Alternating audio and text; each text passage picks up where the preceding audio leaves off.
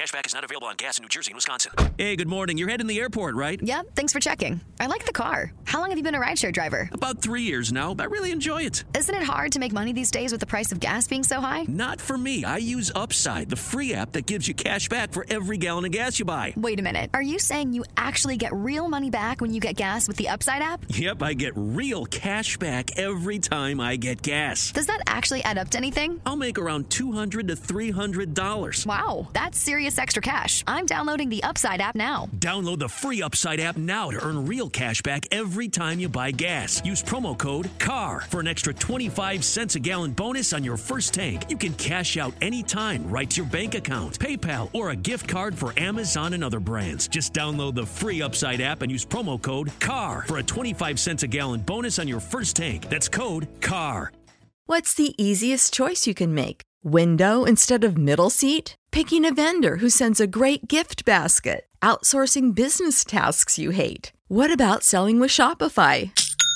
Whether you're selling a little or a lot, Shopify helps you do your thing, however you cha-ching. Shopify is the global commerce platform that helps you sell at every stage of your business. From the launch your online shop stage to the first real-life store stage, all the way to the did we just hit a million orders stage. Shopify's there to help you grow. Whether you're selling scented soap or offering outdoor outfits, Shopify helps you sell. Wherever and whatever you're selling, Shopify's got you covered. Sign up for a $1 per month trial period at shopify.com/try. Go to shopify.com/try now to grow your business, no matter what stage you're in. Shopify.com/try. This episode of The Huddle is brought to you by the Athletic Club Oakland, my go-to sports bar in the East Bay. Look, this will be a shock to no one. I love watching sports, and I love it even more while at a sports bar. But to be honest, there was a long period of time where I just couldn't find one I actually liked. I'd find a spot that had TVs, but the food sucked ass, or a place that had good food, but they wouldn't show the game I wanted, and the inside felt dark and depressing. It was always some trade-off or sacrifice, and that's finally done now. The ACO is exactly what I'm looking for without sacrifice. They have a huge space, including an outdoor spot where they shut down an entire street and called it the Town Gardens. They have more than 100 televisions, which can and will show every game you ask for, and they have great food. The ACO has everything you need to comfortably watch your favorite team in any sport at any time with passionate fans. I love it, and I'm pretty damn sure you will too. The Athletic Club Oakland, where sports fans get everything they want every day they want it. What's up, you guys? This is Maxime from the future. Just want to give a quick shout out to Tiffany and let you all know that her video post is live on our YouTube page right now. If you listened through the last episode, you already know who Tiffany is. For those of you who might have missed it, Tiffany is one of the finalists to join our social media team. So go find her video called Dub's Family Word Game in the Intern Hunger Games playlist on our YouTube page. Check it out, leave a comment, and give it a like if you're feeling it. Outside of that, thanks for listening, and go Dubs. We're going to bring y'all into our huddle. You are in Warriors Huddle with me, Bram, with your usual, my boy and producer Marcus. What's up, Dub Nation? And my master of all things sound and video, Maxime. How's it going?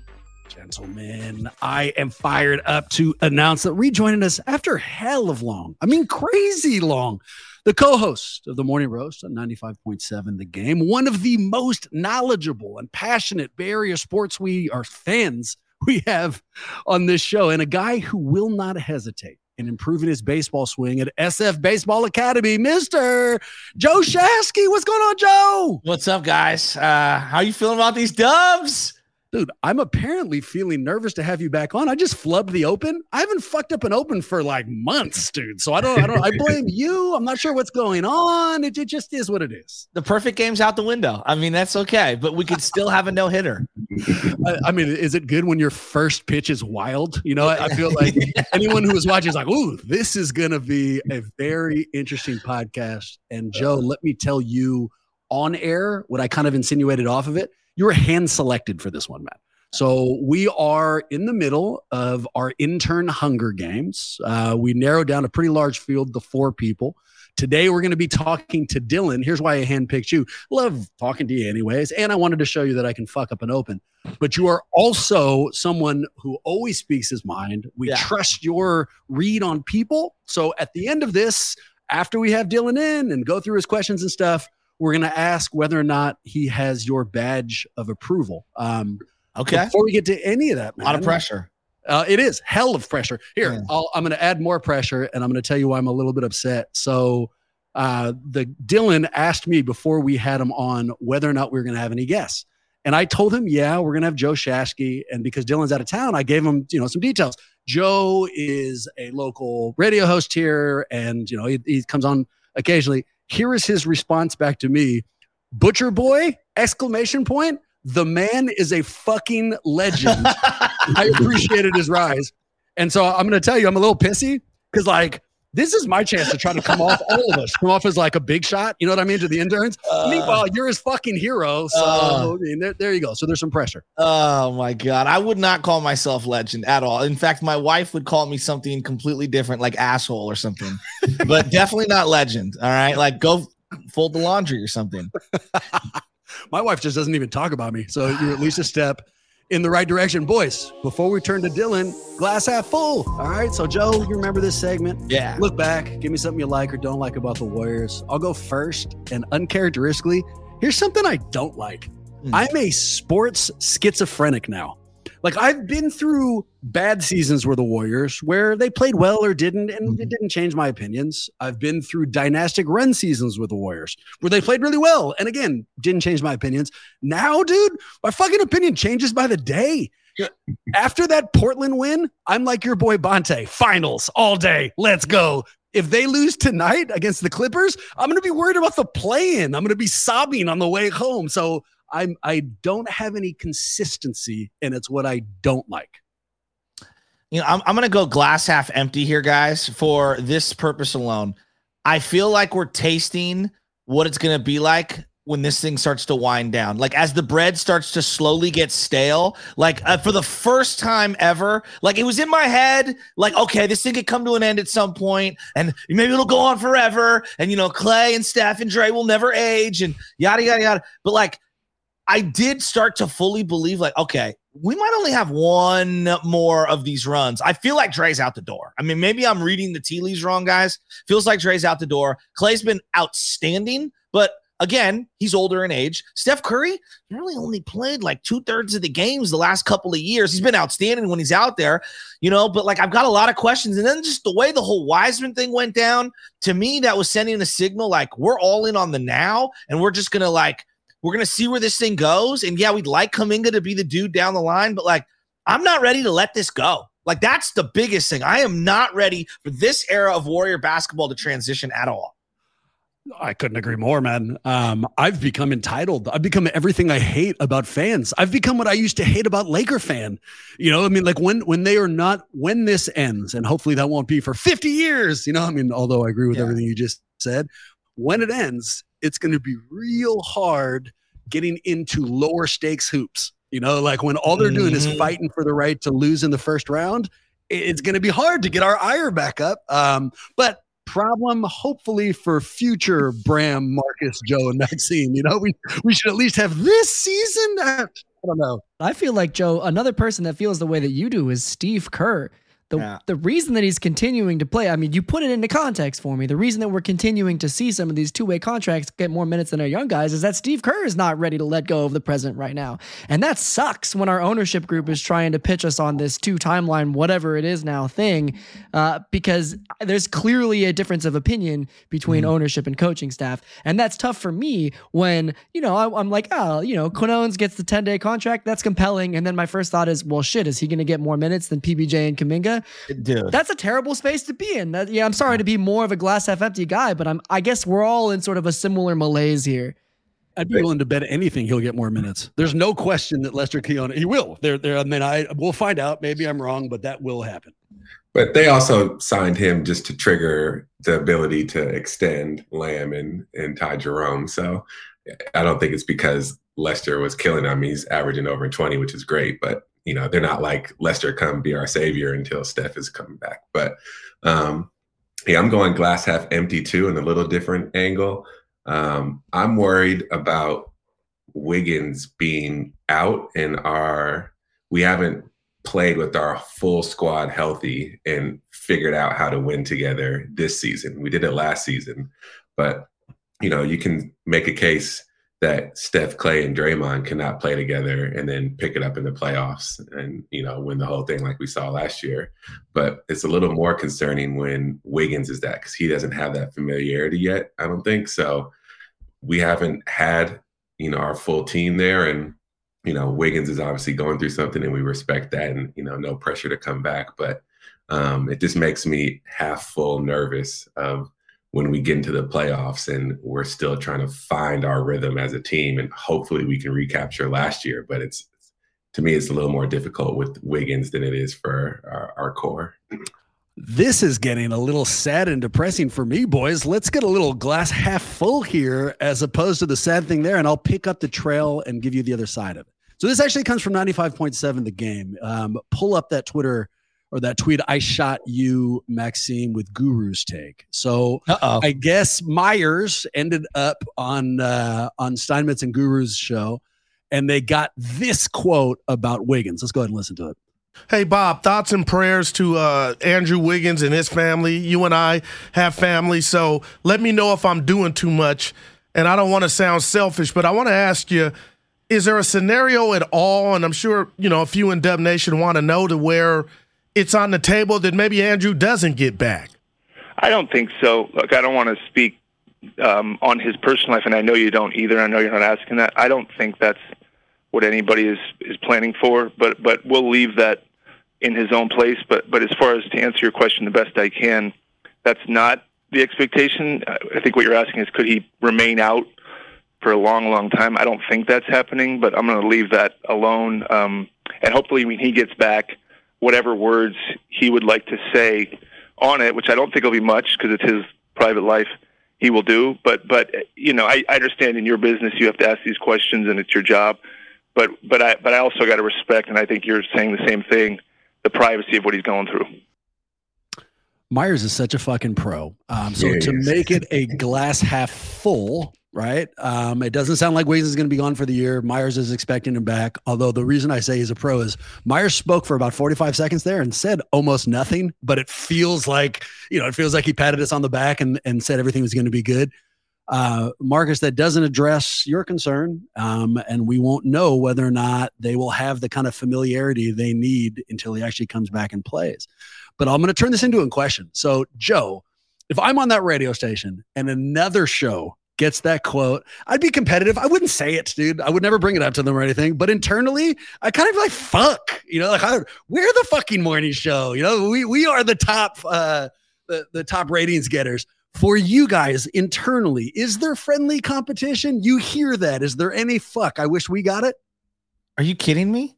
Are you like, is that a serious question? Do you know how many Eagles are involved? Like, I didn't come up the journalism route, right? And so I remember when I first got into like the industry of media, this was like 5-6 years ago, and they're like, it's show business.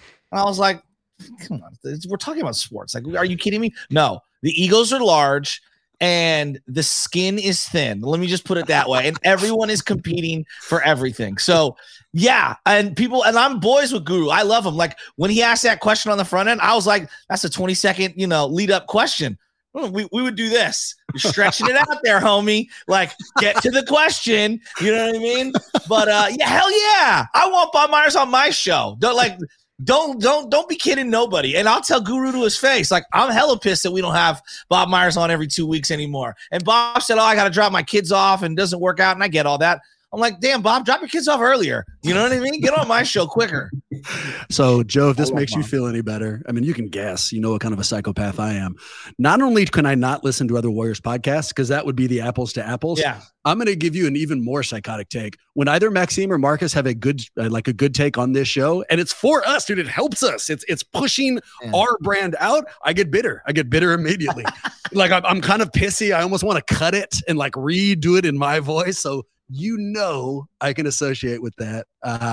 I'll give you one more thing I like, and Maxime, pull up that video we have from GP2 and Steph. Joe, the other thing I like is the relationship between Gary Payton II and Steph Curry. So here's a tweet from our boys, Reddit Warriors subreddit, and it's showing Steph and GP2 joking on the bench, making fun of Jordan Poole's reactions to the ref.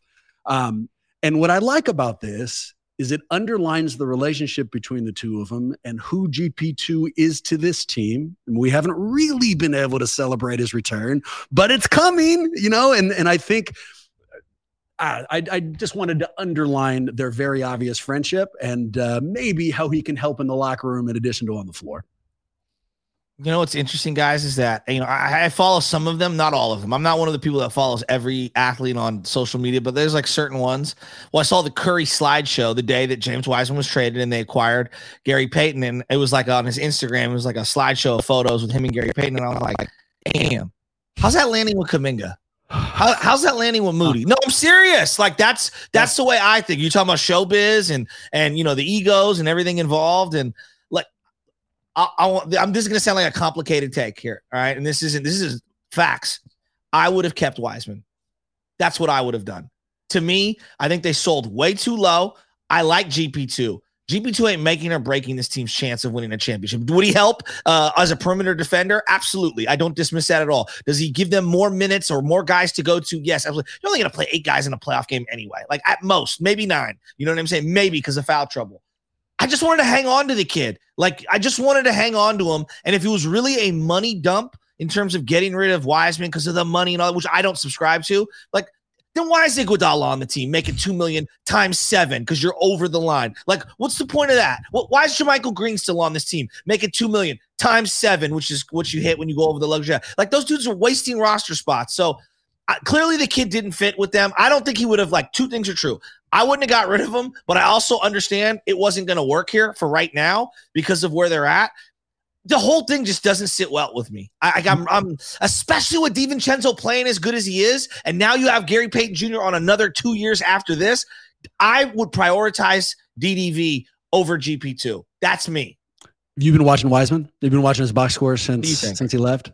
So I watched almost every game except last night's because I had Little League or whatever. I've watched them all, and I feel the kid feels like the weight has been lifted. Oh, yeah. Entirely. So, are you rooting for him? And here's I am.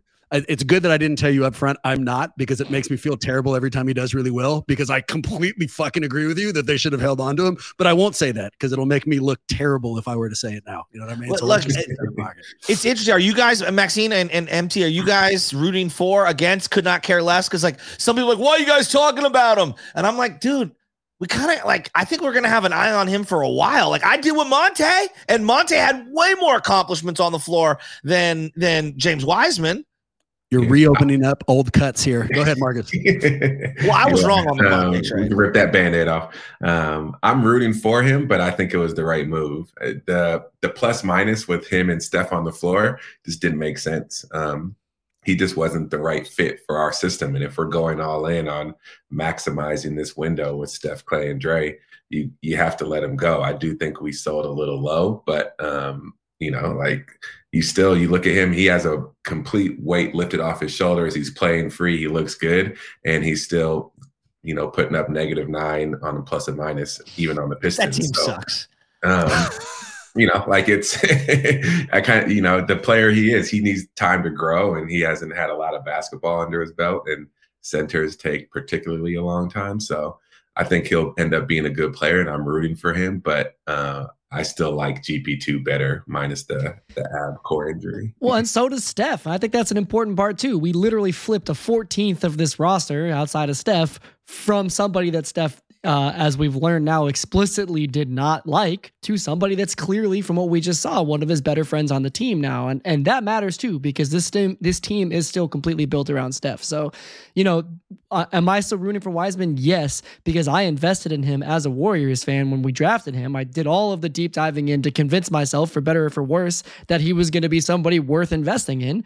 And I'm not just going to be able to let go of that overnight. So, I hope he does well, because as I said on this pod previously, it will validate that we picked him, even though he moved on to a different team. And again, this is opening a can of worms because we had a whole fight about it. But ridiculous it's position. It's a completely ridiculous position. Here's what I'll say. I think everyone agrees there was a mistake. It's just about when the mistake was made. I think we all know they shouldn't have drafted him. I mean, if nothing else, you go back to the day where they used the number 2 pick to bring him in. Mistake. Then from there on out, was it a mistake to let him go? Was it a mistake to not develop him? There's a lot of other arguments, but was a mistake made? Of course there was. They could have been Tyrese Halliburton. It could have been, they could have traded out a bunch of other options. It's 2020 hindsight. I understand why the mistake was made, but I don't think anybody can argue that they handled the situation correctly.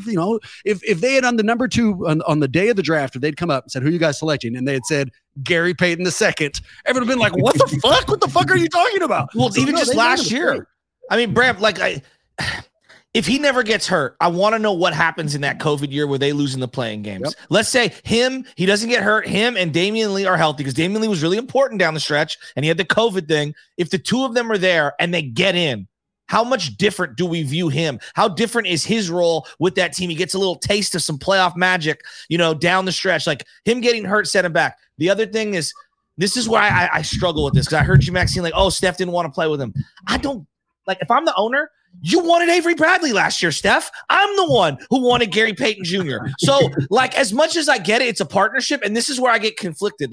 How much say do you give a lot of these veterans? I legitimately go back to this because it's your team, right? I know no one wants to hear this. It's Joe Lacob's team. So do you listen on every move? Do you listen on some? Is it a partnership? How do you come to these conclusions? But the fact it got this far down the line, to me, there was a failure to communicate on some end. Yeah, absolutely. Here, let's put it back towards rose-tinted glasses, and then we'll welcome Dylan back in.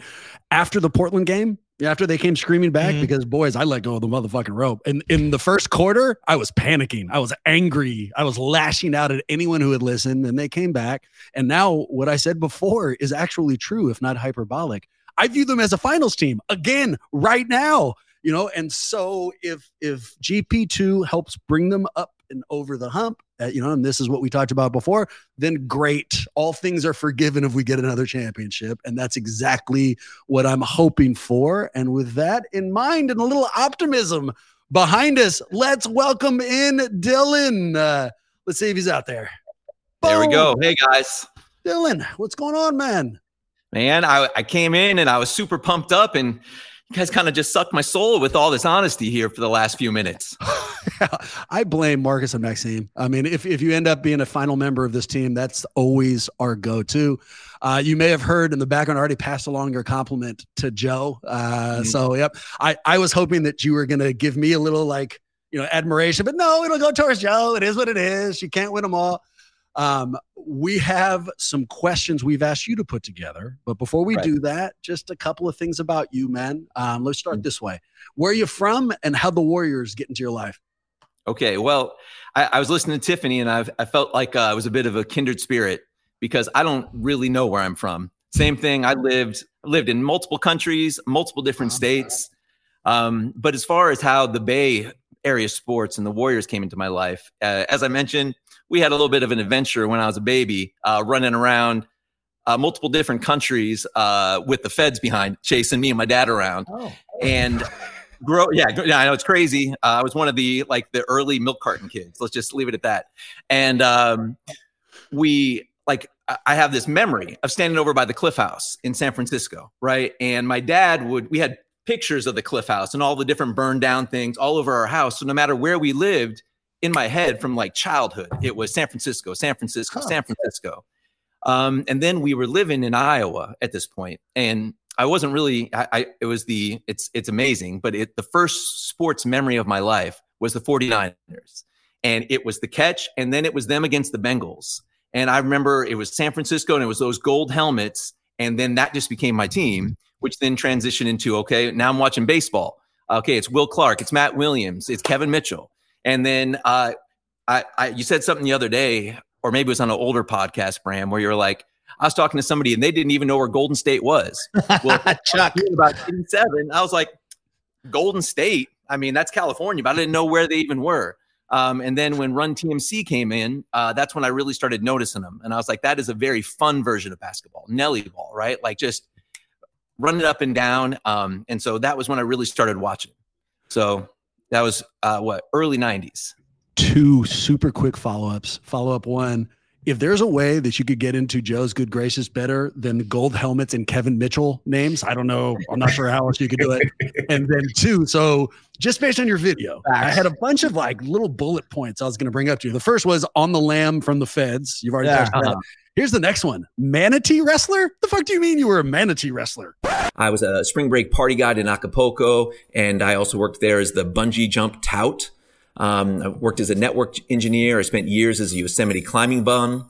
I was a manatee wrestler, dive master in Thailand, science teacher in Korea, international ultimate frisbee vagabond, geologist, and trophy husband. How do you wrestle manatees? Why would you wrestle manatees? More details, dude, please. Yeah. Well, I mean, have you ever seen those manatees? They just kind of look at you with like kind of gleam and shit in their eyes. Sometimes, no. I went to University of Florida for undergrad. Smug and fuckers. Yeah, they are, with their whiskers and fingernails on their flippers. It's super cool. Really? Yeah. Because they used to be land animals, and then they went back into the water, so they still got the claws there. And you look at them, and it's way back in their flipper, but they still got the fingernails. Anyway, not a biology show. Welcome to the Marine Huddle. I want to know how you Bro, look at that. How they evolved. All right. Okay, Yeah. I think I'm thinking of Family Guy now. I don't know if you guys know when they're making fun of, or South Park making fun of Family Guy, I think is what it was. So when I went to University of Florida, my original plan was to be the American crocodile hunter.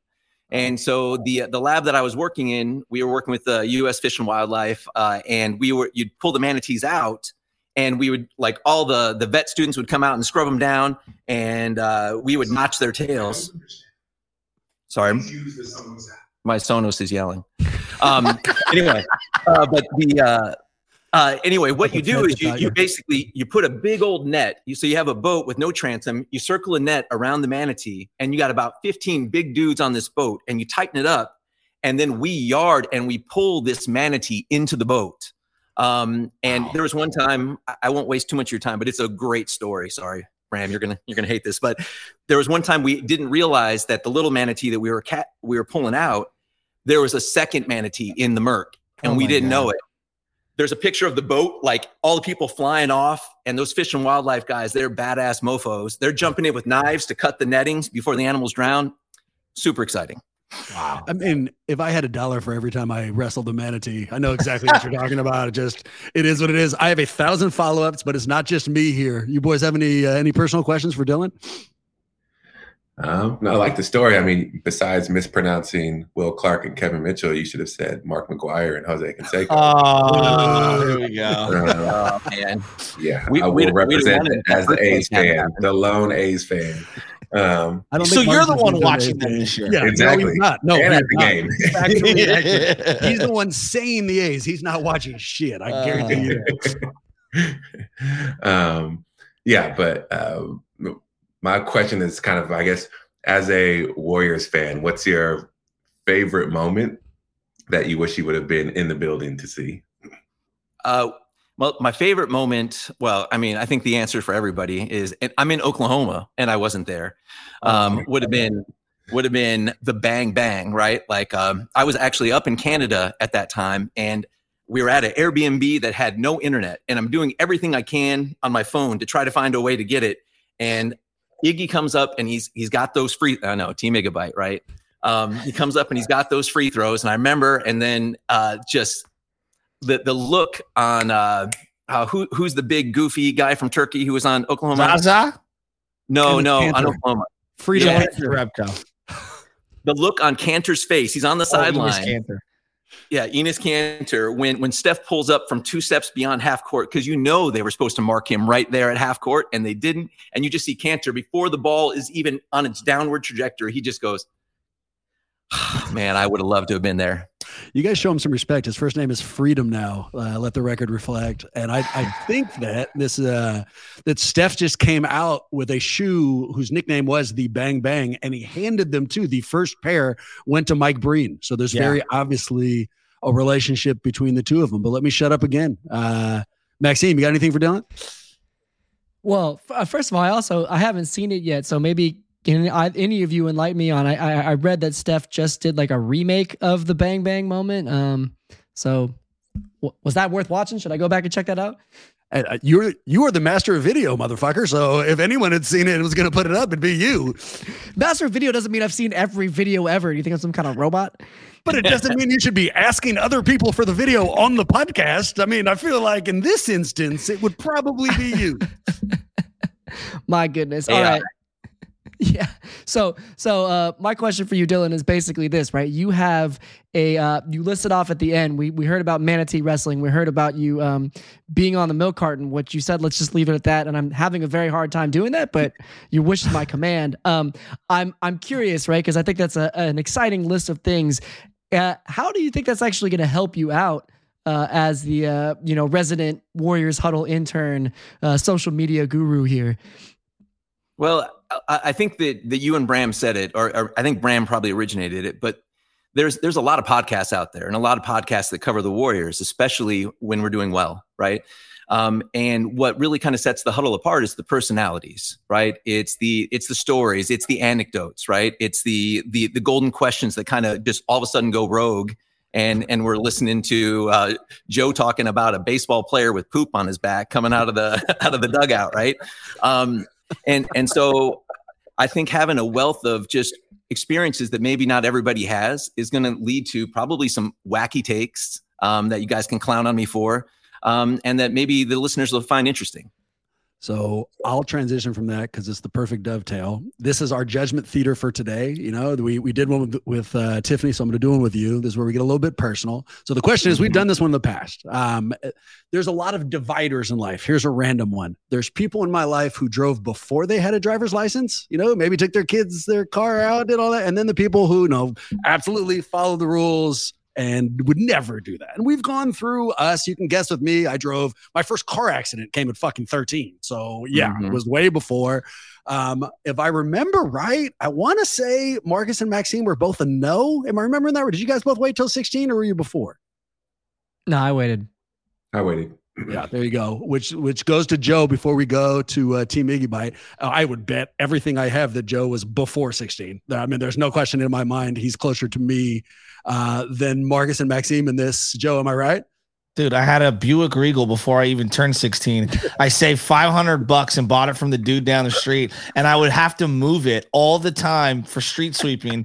And then by the time I was eligible, I failed my driver's test because I was such a dippy. And then my dad, when he was on the sauce and all messed up, accordioned the crap out of that Buick Regal 2 blocks from the house. And I never got to legally drive it.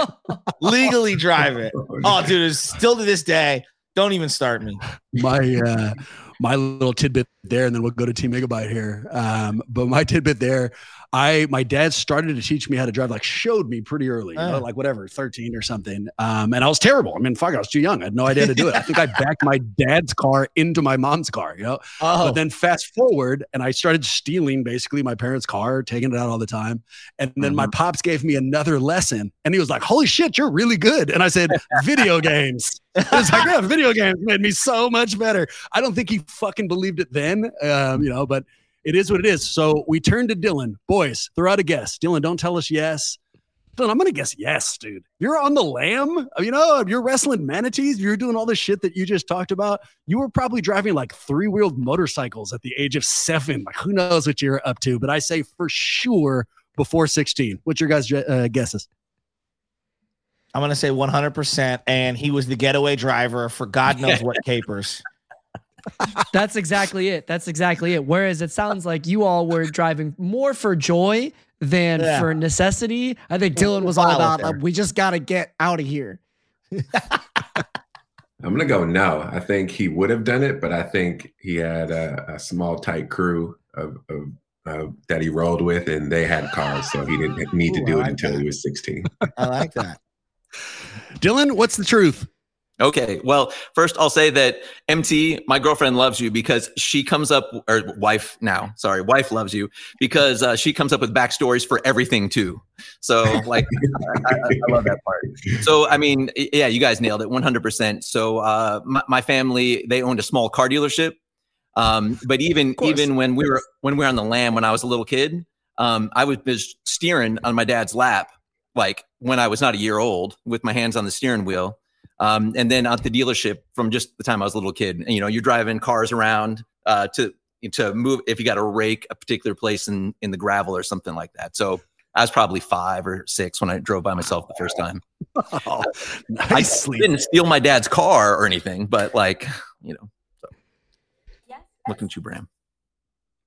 Sorry, Siri decided to invade my podcast there. She must have been answering your own digital assistant on your side. Also, I don't mind telling you, I got really nervous when you said my wife really likes Marcus because I thought you were going to say his voice. And I'm just tired of hearing the voice compliments. So we didn't go that way. What's the easiest choice you can make? Window instead of middle seat? Picking a vendor who sends a great gift basket? Outsourcing business tasks you hate? What about selling with Shopify?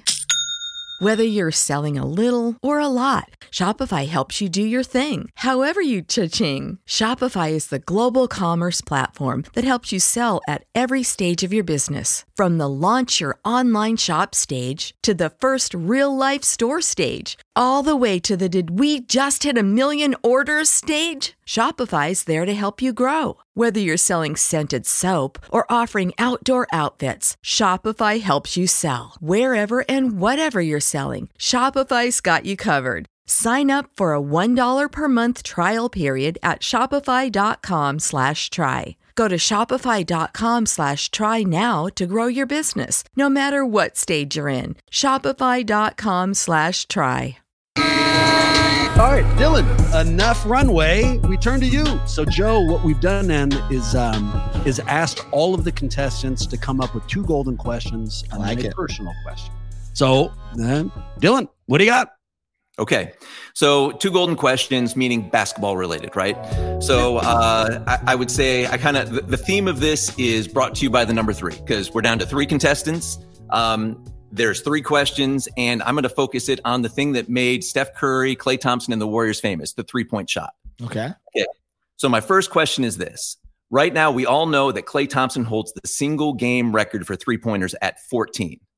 Him and Steph have been bouncing the record back and forth like ping pong for years. Dame had 13 just the other night. So my question is this. Who do you think, Beans on the line, Matty Stats, I hope you're still there and you're listening. Beans on the line. If you had to take the first player to hit 15 threes in a game, is it going to be Steph? Is it going to be Klay or the field? And why, of course. Joe, I'll follow you. Oh, man, this is such a tough one. I just don't see Curry staying in a game long enough to be able to do it, and teams don't allow him to do things. Like once he gets to 11 or 12, it's the old like, what are we doing? Hack the crap out of him and do not allow him to shoot it. Whereas Klay is such a, and I don't mean this in a negative way. He's like the afterthought to the offense at times, even when he's going nuclear. I'm going to go with Klay. I'm going to roll with Klay. And I just think also he's the one that has no conscience whatsoever. He doesn't care if you're hot, he's hot, they're hot. I'm pulling. Like he's the loaded gun at all times. So I'm going to go Klay. Should have gone first. I hate it when Joe has like solid ass takes that I wish I had said. So yeah, man, I would have gone Klay too. And here's why. He does not give one fuck, not one, I think he will pull at any moment, at any time, regardless of the setting. We already saw it this year when he started getting close. Mm-hmm. Even though they were up by double digits, he was still firing up 3-pointers early in the shot clock. I don't think Steph does that. And, I think Steph has more of a sense of we need to win this game, not win this record, whereas Klay just goes balls out. So between the two, I would take Klay. Gentlemen? I'm going to go the field. I think Steph and Klay have a good shot of doing it. And to your point, Klay more so than Steph. But there's a lot of good shooters out there that will be in a terrible game that doesn't mean anything, and they'll just be getting up shots. I'm thinking Trae Young, Luka Doncic, maybe even a Devin Booker will get hot. So I just think between the rest of the NBA and how many people can shoot a 3-pointer now at that level where they can possibly hit 15 is greater than the need for Steph or Klay to actually take enough to hit that many. Go ahead, Joe. I see you thinking. No, I was going to ask before Maxine gets in there. Do you guys ever anticipate a rule change when it comes to how the 3-point line is, like where it's positioned in the league? Because that's something that I've been like baseball made some dramatic moves. We haven't really had any, big changes outside of hand checking being removed in the defensive 3 seconds in a long, long time. The 3-point line took 20 years for people to finally like rip it from back there. And then we've kind of played with how far back it is. I gotta feel like some sort of change is coming soon. Joe, I think at the risk of interrupting here, you're spoiling my second question. Oh my bad. I work real hard on it. I just think they're going to try to my bounce world, the floor Dylan. more.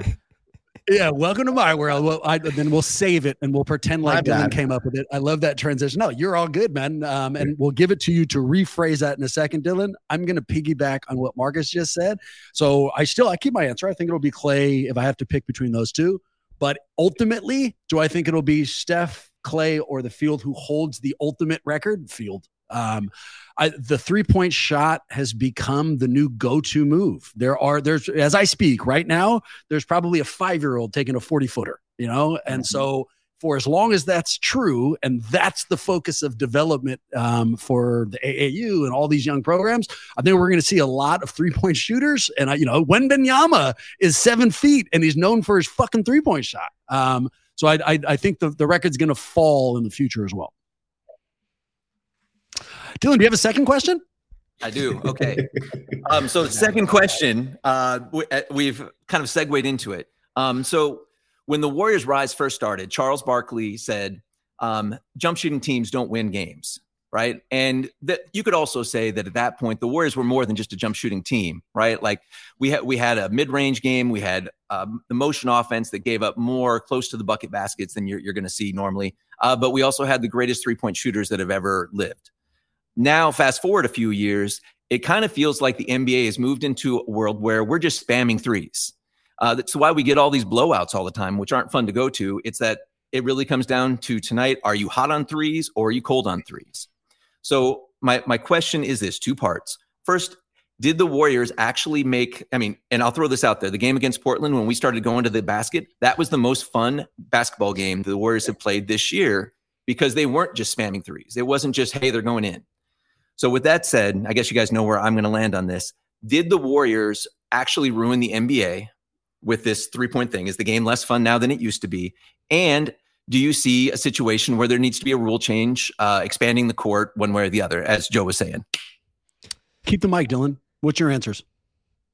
So obviously, old man yells at cloud. I love watching the entire court being used and not quite so much, not variation.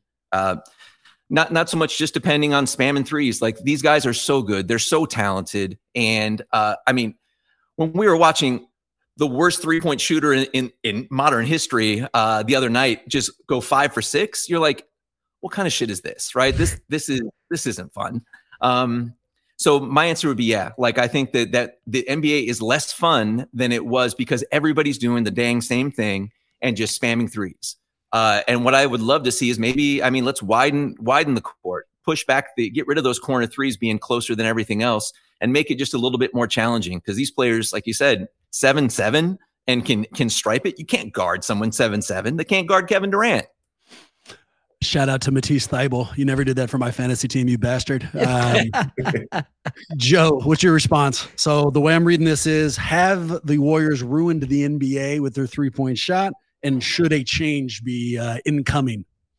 The Warriors didn't ruin the NBA because even when they caught Kevin Durant, they loved the mid-range. Like Klay loved the mid-range. So did Steph Curry love the mid-range. And I think it was a big misnomer. The Rockets and the data dorks have ruined sports in general. Like the overemphasis on, well, if you shoot 33% from 3, it's better than shooting 48% from 2. And it's like, well, is it a good shot? Like, you know what I mean? Like, forget the what the data and the spreadsheet says. Do your eyeballs tell you if that's a good shot, right? Like, one of the things this year, like all the defensive breakdowns on the Warriors, I'm like, dog, they give up wide open looks. No, of course everyone's shooting really well. Like, they can't stay in front of anyone. The ball's hopping, they're scrambling, and dudes are wide open. So I guess where I'm going is, no, it's not the Warriors who ruined the NBA. They obviously found a little glitch, exposed it with unique talents. But I blame the rest of the league trying to replicate it with bootleg Walmart versions. Like Trae Young, I heard you reference Trae Young earlier. Trae Young is garbage. Like, I cannot watch him cry and complain. He is so different from Steph Curry, but we file him under Curry. And I think he's a bootleg version of Curry. He's ball dominant, doesn't move. Dame Lillard even. Dame Lillard, great player. When was the last time you seen him relocate to the corner after giving it up at the top of the key? And Dame's a whole, 5 levels up from someone like Trae Young. I think that they need to do one of two things: either move the 3-point line back somehow, or have none of the corner 3 be available, right? So now you don't have guys running into the corner. So you just go that line would almost go out of bounds where it starts to turn and go straight. The other thing that you could do, what if we added 3 points for a dunk? What if we did something like this and we brought back some sort of floor balance for big men? Like, I love that Jokic and Joel Embiid have brought back the big man, but it does feel like you can pick and roll those guys to death in the playoffs, and it negates their impact. You've got to do something here. Like, I do think that some tweak, I don't know what it is, and the game is not being watched by people. Major League Baseball, their NL and ALCS outrated the Eastern and Western Conference Finals. It was the freaking Warriors. It was the freaking Boston Celtics. These are blue blood, organizations. We know how good the Warriors attract viewership. Something's wrong. And if you look at Major League Baseball, it was like the Phillies and the Astros. No one cares about those teams nationally. So I think they have big problems. And I think part of it is the bombing and chucking that you see. I agree, but Maxime, we haven't heard from you for a minute. What's your take here, man? I want to underline a lot of what Joe's saying because I could not agree more. I want to point out that part of what made this Warriors team, a lot of people are trying to emulate the small ball Warriors right now and finding out that it's a lot more difficult than it might look on paper. That didn't just include the greatest shooter of all time, not just shooting the greatest shots of all time, but cutting off the ball, like Joe said, the way that pretty much no other point guard is doing it. It included a number 2 that might be the greatest pure shooter that the NBA has seen, and it included a genius on both ends of the floor in Draymond Green that can facilitate all of these things and catch things before anybody else and see the floor in a way that nobody else is seeing. So, like, it's small ball, but only because you have some of the most statistically outlying candidates for those positions that we've ever seen. And so, of course, now we're seeing that other teams that are trying to emulate this behavior are finding that they're regressing back to the mean a little bit more. And it turns out that the mean is not going to be the easiest way to play basketball. And at the same time, I'm excited by seeing Joel Embiid, by seeing Nikola Jokic, by seeing Giannis Antetokounmpo. And then that reminds me of what Kareem was saying about how he wished that he had been given more of a license when he was younger to take the ball 48 feet right up the court. Like, that opportunity to actually be a ball handler as a big, that's a huge advantage. So yeah, there are things that we can do. I love the idea of getting rid of the corners. We've also seen that's like one of Wemby's sweet spots from the 3. So that might change his game a little bit, probably for the better, to force him to be a little bit more in his full bag as opposed to relying on that outside shot. But I kind of want to stress the point that this idea that the Warriors ruined the game by going small ball, it's not that simple. It required some of the greatest players of all time to come together to really pull that off. Do I think they ruined it? No. I think it's hard. Like, would you rather watch Trae Young or Andrew Bynum? Would you rather watch Damian Lillard or Kwame Brown? So, like the difference between but why can't it be Zach Randolph? Like, why can't it be Zach Randolph? Like, you know what I'm saying? Like, and I'm not even Zach Randolph isn't even on. Like if you're gonna go Dame Lillard, like Zach Randolph is equivalent, close to it, of the power 4 position of that era. I loved watching him play. Yeah, no, he was great. And, like he was amazing. He never jumped higher than 2 inches off the ground and was an all-star for multiple seasons. So that's a better comparison. Fair. I just, I don't think they ruined it. I think they just helped evolve it and they sped up the evolution of the game. And I agree. I think they're going to have to do something to address how the style is played. I also think underlying factor that I don't know how you address it, and it seems like a cop-out, but I think the refereeing is also I agree with you. Everyone's viewership fearing. because it's almost like WWE level type of refereeing where like it's too inconsistent for the casual fan to enjoy it because they're just kind of like they don't even know what's going on. So the problem starts before the referees. So I mean, in turn, really quick, did they ruin it? Fuck no. They made it more accessible. The more people like to watch Steph Curry than anyone has ever wanted to watch anything. We're not watching physical beasts anymore. We're watching people we can associate with perform magic. Yes. But do they need a change? Fuck yes, they need a change. All right. And I'll give you a real world example. A good friend we've brought up a few times on this show, Ron, has a son who's getting ready to go to college. So that kid is what, 16, 17? He does not watch full games, and he played in the AAU. He is a basketball fan. He likes the Warriors. What he watches is TikTok highlights. Does not watch all of them. He just gets up to speed on it. And that problem is getting worse, gentlemen, by load management. Why would anybody give a shit about watching a full regular season game when the players don't play in them? So they're dealing with a problem right now. And if Adam Silver is the commissioner I think he is, should he be considering changes? Yes, hardcore changes, because in the future, the people who will be paying for these games, the season ticket holders, those are Miles. Miles right now is learning he does not need to attend those games. For what? I'll just hop on YouTube. So if they're worried about the bottom line, which of course they are, it's a financial business, then changes need to be incoming. And I think it's going to get closer to like the NTV Rock and Jock. Remember, like they had like a 25-foot fucking shot, like all the other bullshit. It would not shock me at all if they start to really try to bring in scoring, like you saying a dunk worth 3. Wouldn't shock me at all. That's what they start doing, man. But they need to. They need to get this. They need to give a younger audience a reason to sit in for 48 minutes, and that's not an easy thing to do. It's not. There's so many complications with this. The thing with social media is real. Like we care more about the transaction than the actual action. I mean, the Kyrie move was talked about for weeks and weeks and weeks. Has anyone watched that team?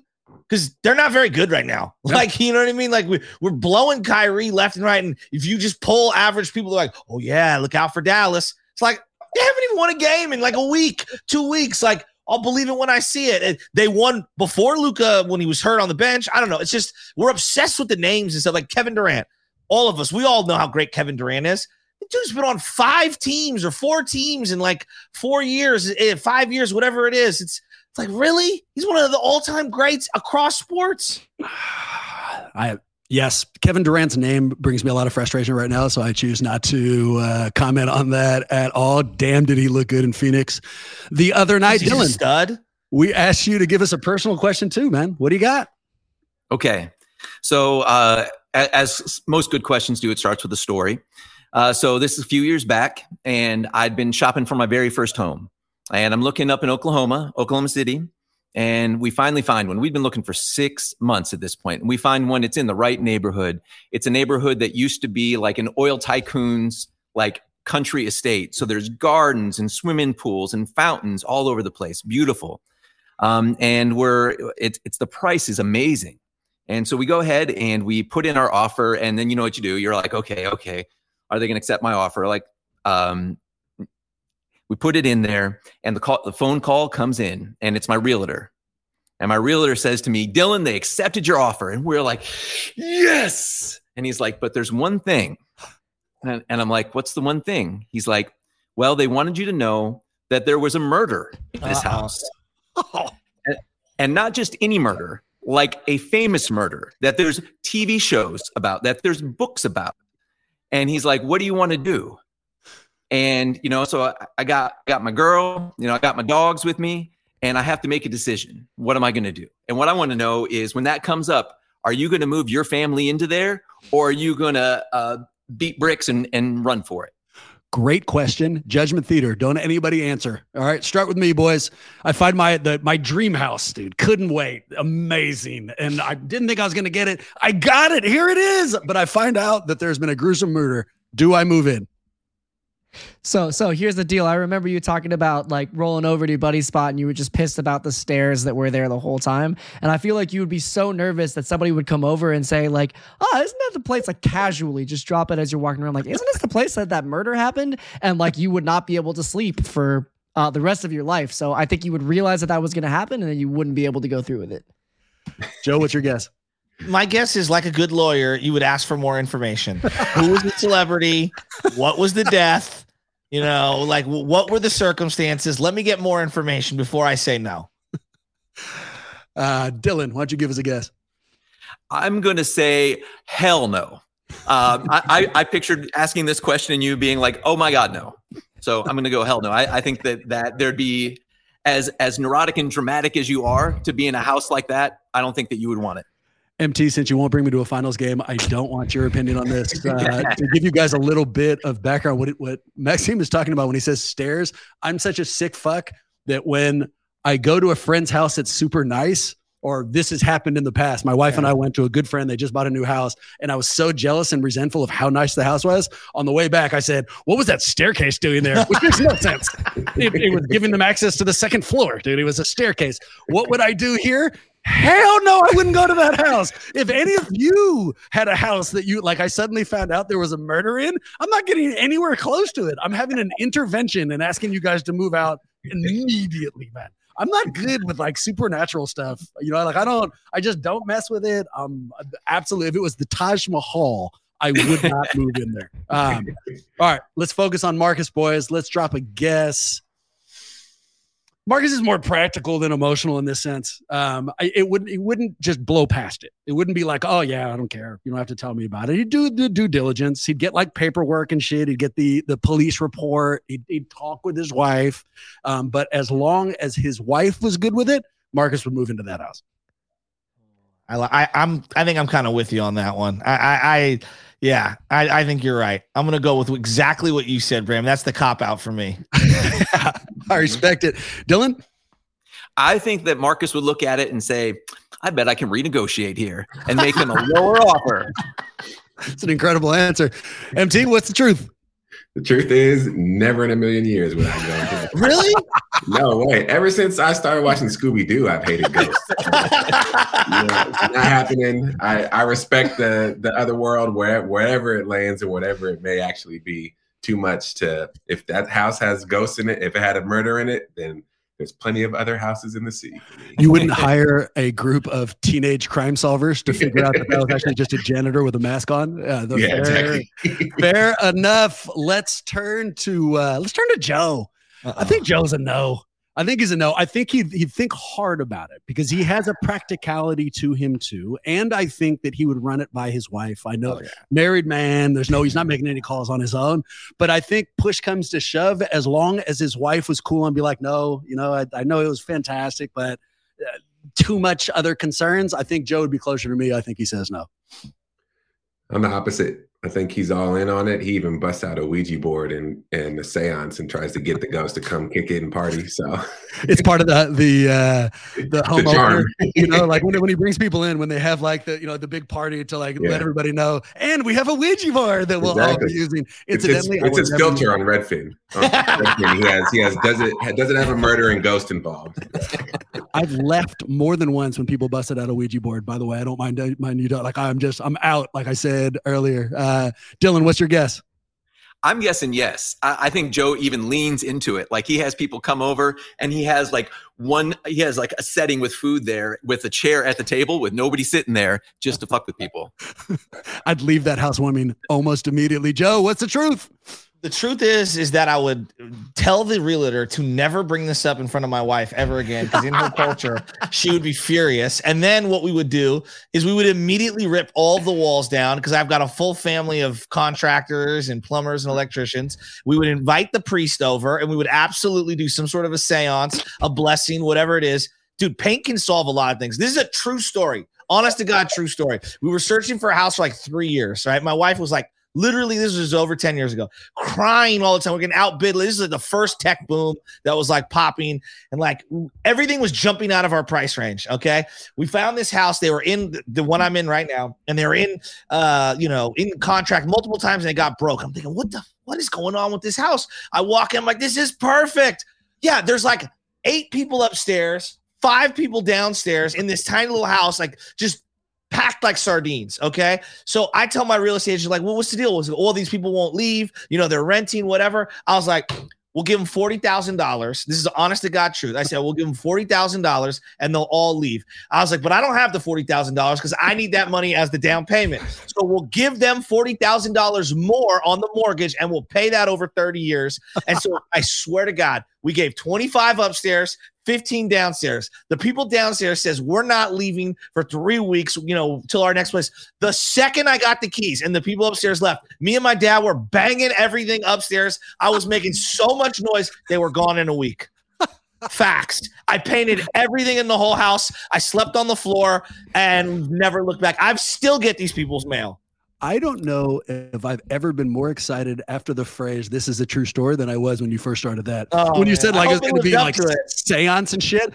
In related news, to continue a theme, if you told me the only thing that had happened in your house previous to this was a seance, I wouldn't come to your house. I'm just out, dude. It just scares the hell out of me. We make our way to Maxime.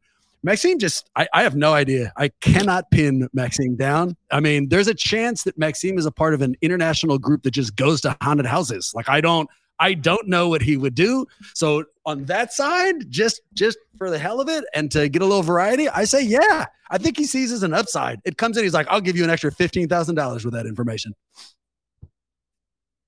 I think Maxine's scared shitless. God bless you. There's no way you're moving into that house. There's just no way. No way. Dylan? So I don't think Nick Young would, but I think Maxine would. And this is why. Nick Wright. I'm sorry. I don't think Nick Young would either. If Maxine looked like Nick Young, Nick Young is going through some real physical problems. But he does. He does, in fact, look a lot like Nick Wright.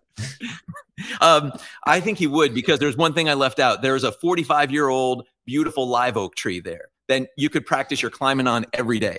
And I think he would have looked at it. He'd have been like, well, ghosts are kind of scary. However, look at that tree. So I think Maxine would have taken it. What's the response? Well, burying the lead, that changes everything. Oaks are my favorite tree. They are beautiful and wonderful creatures, and I love climbing them because they have so many different limbs and you can just get all up in it. It's great. I like to swim. Not having to drive to the local pool to do a swim would be fantastic, and I don't believe in fucking ghosts, so fuck that. I would be a little bit more nervous about there being a large property. I'd probably make sure I get another dog to like deter people, but I'm only worried about the living. The dead stay dead, fam. Related news, I'm never going to Maxime's house. Who knows what the fuck? Can we circle back real quick? Going on there? What do you mean you have multiple friends that have pulled out Ouija boards, Bram? You need to be hanging out with different people. Yeah, I've been alive for a long time, man. I mean, it is what it is. It wasn't in the last week, but over the decades I've been alive. Yeah, I've seen more than one. Have you been to the USS Hornet in Alameda? Of course. Yes. Not okay, but I know exactly where it's at. All right, so with my buddy's bachelor party, my buddy JV is like way out there. I mean, he moved to Croatia or whatever. He's completely out there. He goes, bro, we're going ghost hunting. Right? Everyone met up. We were like, what? Like, he's like, where this, where that? We had no idea. We get there, we're going ghost hunting. And I swear to God, we went on there and these veterans were like, that guy hung himself there. That guy died there. And they went through the whole, more people died on the USS Hornet than any other ship in the history of man. And I'm like, and they were saying how it's haunted, basically. I didn't see a ghost, but like it was the weirdest bachelor party of all time. And then, of course, we went to the strip club afterward. But like, who does that? I stopped going. We occasionally will put people up, our expert witnesses at the Claremont over in Berkeley. Oh, yeah. Haunted. Okay, and the Claremont has a haunted history. I don't know if you boys knew that. One of the elevators, if you're looking at the elevator bank, stay out of the one on the right.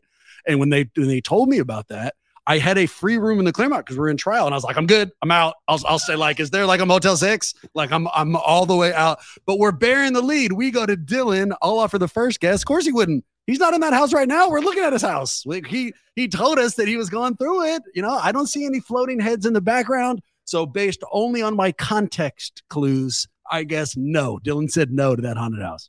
I think he's living there. I think he's living there right now. I really do. I think he's living there right now. And he's thrilled and he's happy and it's all good. That'd be an incredible Sixth Sense like reveal. If like that's actually Dylan is the ghost. Yeah. It turns out, it all comes together right here, right now. I think it went through, but then he moved. I think when you close on a house, it kind of is what it is. And they were shady for saying that after, you closed, but you were like, fine. And then you dealt with it. And then you heard one creek too many late at night, and you were like, I'm out, and you moved to a new house. You mean just one creek overall? Maxime, what's your response here? Weigh in. Yeah, well, I'm wondering, because if you have to disclose that information like that, was that the realtor's obligation? I hope so. Okay. So that changes things, because I was thinking like, man, it could be a nice opportunity to flip the house and get a lot more in return. But no, I think you passed on it in the end. Dylan? So you were all kind of right, except for Bram. You were 100% wrong. Okay. Great, thanks, man. Okay. So, I mentioned in my video, I'm a geologist, right? So the way that I look at it is life has been on Earth for 1.43 billion years.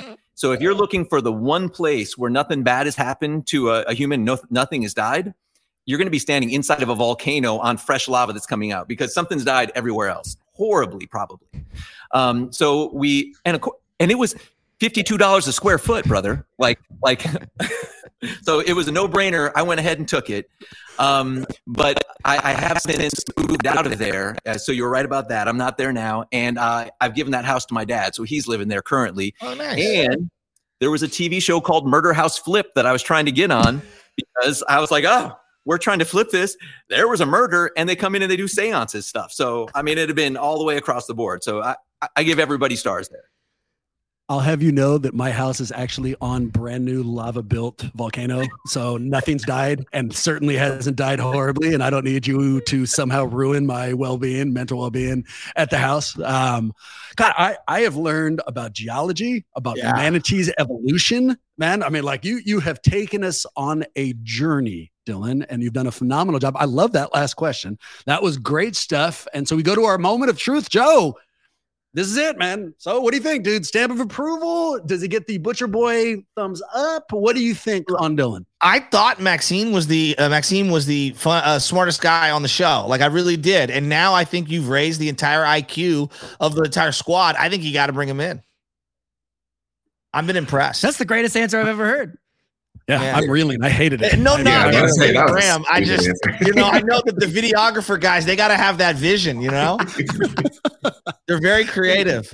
Dylan did a phenomenal job. I'll give you instant impact, or instant analysis. That question at the end. I mean, the Warrior stuff is always fun.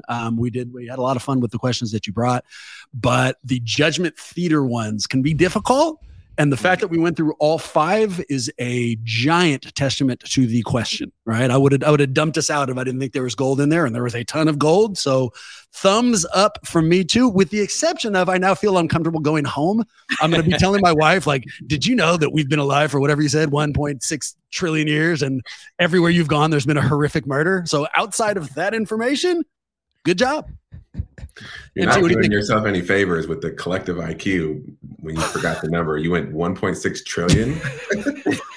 That was on purpose, asshole. I mean, I remember the goddamn thing. He's a lawyer, not a calculator. Exactly. Come on.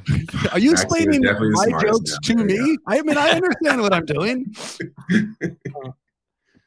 Well, cool. Thank you guys very much. It's great feedback. Like I said, I've listened to the show for forever. I'm super excited. You didn't get any feedback from Marcus. He spent his time shithousing me. What is your fucking feedback, Marcus? What do you have for him? I agree with Joe. Raised the level of the podcast. Great episode. Concur with Bram. The question was good. Those are hard to do. So shout out for coming up with a great question. And yeah, it's been fun. So stamp of approval. I'd like to see them move on to the final rounds of the Katniss Hunger Games. Well, here's the big breaker, though. Who's the least favorite warrior of all time for you? Chris Webber. Ooh. I see that. I would have also accepted Mike Dunleavy. I saw him working out the other day, and I was like, "What's up, Mike?" And I feel so obligated to say hi to him because he's part of the Warrior front office. It's like, fuck. Edit that. With Verjao close second. Verjao being a close second. Verjao, dude, don't even start me. Maxime, finish out the analysis. What'd you think?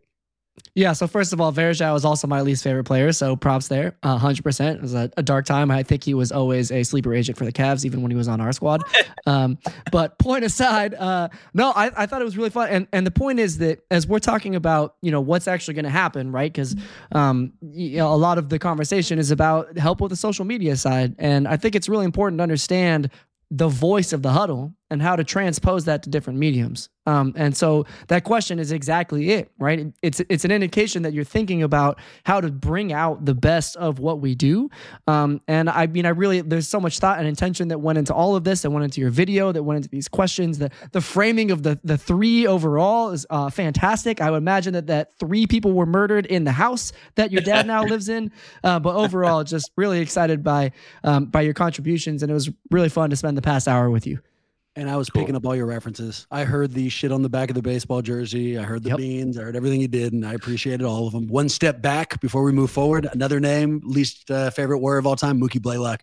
I remember they asked that fucker because he started missing practices for tee times. He's like, "Aren't you the captain?" And he goes, "Yeah, captain doesn't mean that you're a leader." What the fuck does being a captain mean then? Like, does it mean that you get the first tee time every day? All right, forward we go. There's one last step to Dylan's candidacy. And Dylan, you have an option. You can either take over one of our social media accounts, or you can throw a video up on our YouTube for everyone to watch. What do you think, man? What's the selection? Well, I think everything's kind of coming together on this. So what I want to do is a YouTube video. So my birthday's coming up on the 7th of March, and the Warriors are coming to Oklahoma City on the 7th of March. And we always I go to the Dallas games and the Oklahoma City games. So my wife's got the tickets already. What I'd like to do is go up there and these two fan bases, these two teams are tied together from the 2016 finals and KD forward. They're tied together, and there's lots of Warrior fans here. So I want to do a man on the street kind of interviewing people. And then we'll be able to cut it up and put it together. And I'm going to get, talking to the Warriors fans there, be like, how did you become a Warrior fan here? And asking the Oklahoma City fans, hopefully, I already got the muscle to stand behind me in case somebody gets a little bit too rowdy.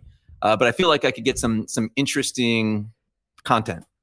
Incredible idea. I cannot wait to see it. Your birthday, if I remember, you said it was the 7th. So it would get us that video. Maybe we'll try to post it, let's say by the 10th, which is next Friday. So if you guys want to check out Dylan's submission, hop up on our YouTube page next Friday. We still have one more candidate to go through. That's Spencer.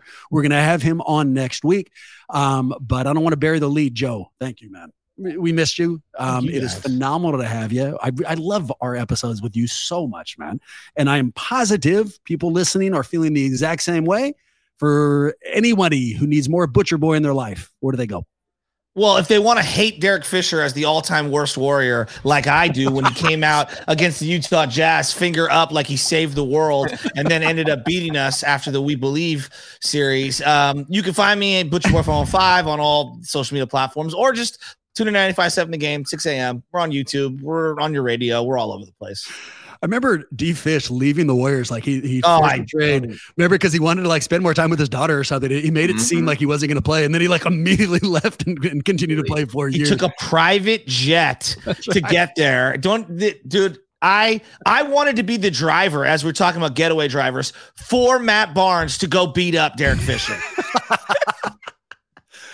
All right, we've reached peak content, so I'll get us the hell out of here. We appreciate you guys. You want to get us an email, let us know we did a good job, bad job, any job. You want to know where you can buy a haunted house, you can shoot that email to huddle@warriorshuddle.com. We also have a bunch of social media accounts now, but for now, only one of them is active, really, until we get the interns in. And we shouldn't even say interns, till we get the new team member in place. That social media account is Twitter. That one's at Warriors Huddle. And with that in mind, go Warriors. And hopefully, see you next week.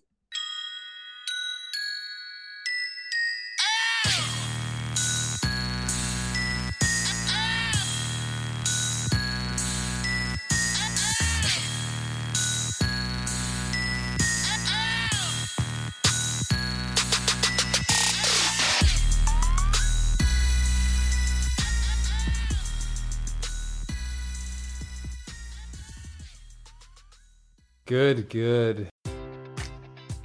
Enjoy all your favorite sports like never before at BetMGM. Sign up using code CHAMPION and receive up to $1,500 back in bonus bets if you don't win your first bet. When you register with BetMGM, you'll get instant access to a variety of parlay selection features, live betting options, and the best daily promotions in the business. And with BetMGM at your fingertips, every play and every game matters more than ever. Remember to use code CHAMPION and receive up to $1,500 back in bonus bets bets if you don't win your first bet. Place your money line, prop, or parlay bets with the king of sportsbooks today. BetMGM and GameSense remind you to play responsibly. See BetMGM.com for terms. 21 plus only. Virginia only. New customer offer. Subject to eligibility requirements. Rewards are non-withdrawable bonus bets that expire in 7 days. Gambling problem? Call 1-800-GAMBLER.